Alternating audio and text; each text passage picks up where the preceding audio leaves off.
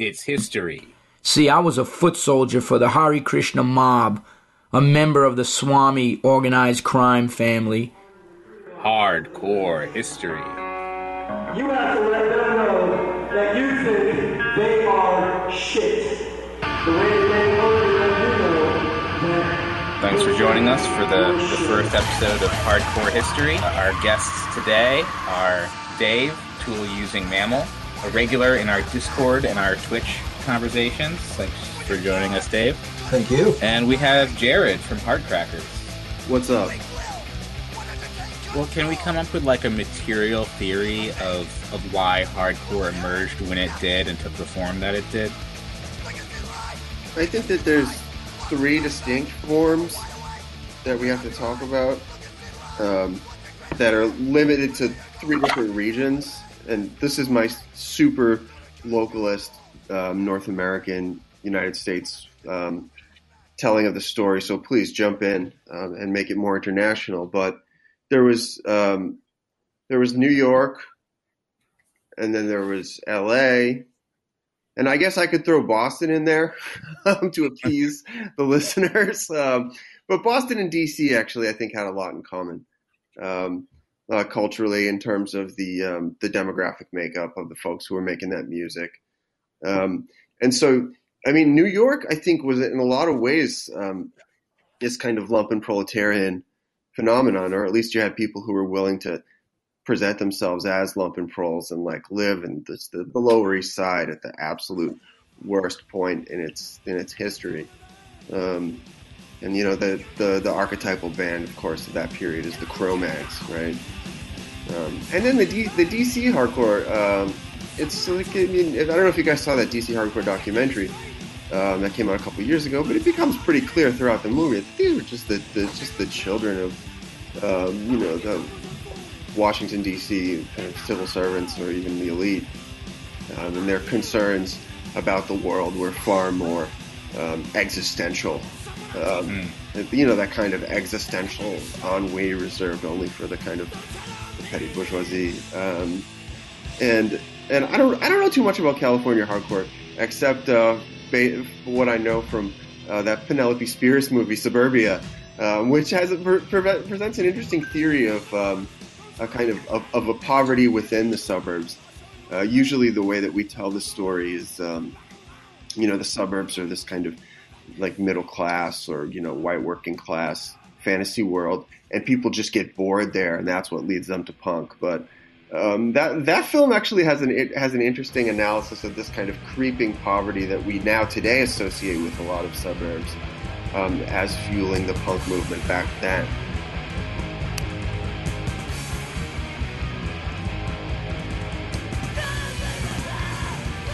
I lived in New York for a while, now I'm in Chicago, but I was watching Boston real close, basically, just to see how they, like, whether that shit would get traction there.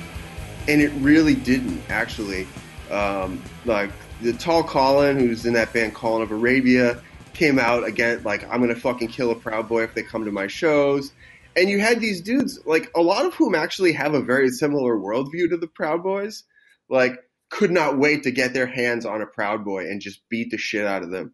And the interesting part is, I'm not sure if it had anything to do with politics as much as the fact that these dudes were just fucking posers. Right.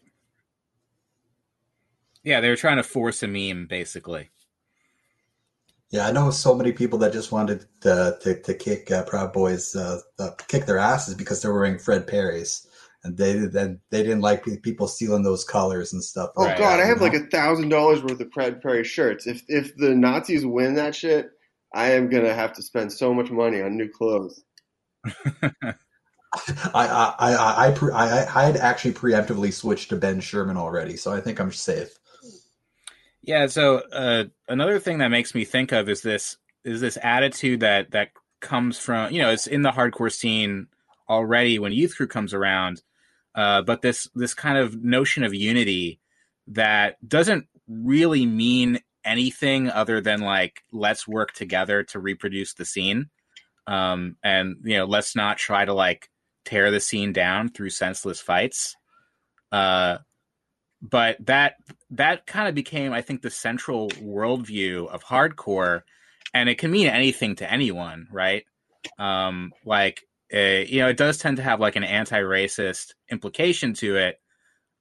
But at the same time, like when you saw a lot of these hardcore bands reunite over the last few years, and they wanted to kind of apply their worldview to like Black Lives Matter, for example, you got instances of, I think this happened to Civ from Gorilla Biscuits. It happened to, who did it happen to in Canada? Like the guy from Chokehold, right? Gave a speech. They tried to say something supportive of Black Lives Matter, but through the lens of like hardcore unity, they said all lives matter. And they didn't mean it in the way that like asshole anti-Black Lives Matter people meant it. They meant like we're all in this together, but they were just everyone in the crew did come across very well. Right, and even though I think their intentions in both of those cases were good, it does the fact that it wasn't like they weren't hip to like that not being a cool thing to say. It's that they don't get that you can't just allude to unity and make it happen. There are real differences in society. There is a hierarchy. The people are treated differently systematically. And I think that concept of unity tries to escape that reality to some extent and create a subculture where those differences don't matter because people treat each other with respect and like engage in this usually very beautiful project of creativity and catharsis and meaning, which is what hardcore is. But it's a refuge from society, from the misery and cruelty of society. Saying, hey, everything's great inside my subculture and we got to keep it that way. Yeah. Right. And then, a movement like Black Lives Matter, to some extent, the socialists, the anarchists, or whatever, are saying don't turn away from that. Like, we need to understand that there are these differences. And that's, I think, why hardcore tends to reject the left to some extent. Not in every case, but I would say in general, hardcore, although they do, have some leftist ideas, it's hard to argue it was really ever like a leftist movement. Certainly not the way punk was. There's this kind of pre-political consciousness that I think the band that actually captures it best is Cockspur. So not exactly a hardcore band, but this kind of this working class radical agnosticism toward any kind of lofty political project. It's like, I mean, and this grew out of disillusionment with the kind of the leftist political parties, which is a lot of the things that the Cockspur sings about. And it's like the basic attitude is, yeah, sure, you say you want to change the world, but you really want to just make me a foot soldier in your stupid fucking plan. And you think you have something to teach me, but actually you have a lot to learn about the world. Fuck you, And that's kind of the basic outlook. And I think what you guys are laying down is correct in that it's never really punk and hardcore. And I would throw punk in there because honestly, I have met fucking 10 like smart political punks in my entire fucking life. Like Andy probably knows more than I do. Yeah, most of them have been on the podcast. I'm like an anarcho-punk denier. I think it like never actually happened. I think it was just people who like to get fucked up together and talk about how war was bad. But so like these things have always been about building these kind of insular scenes, as a refuge from the world. And so it makes total sense to talk about what we need is unity between different racial groups. You're not going to work out the overcoming of white supremacy within like a small subculture. But that's actually been challenged a lot, I think, in the last 5 or 10 years, probably since the movement of 2014. I mean, I've kind of aged out of the scene, or at least I go to bed too early, so I could never really catch the shows in New York.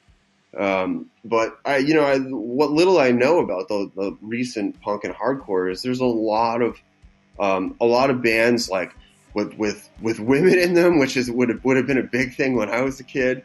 A lot of people who are really like a lot of trans bands, people who sing about these issues and are confronting the older generation with them.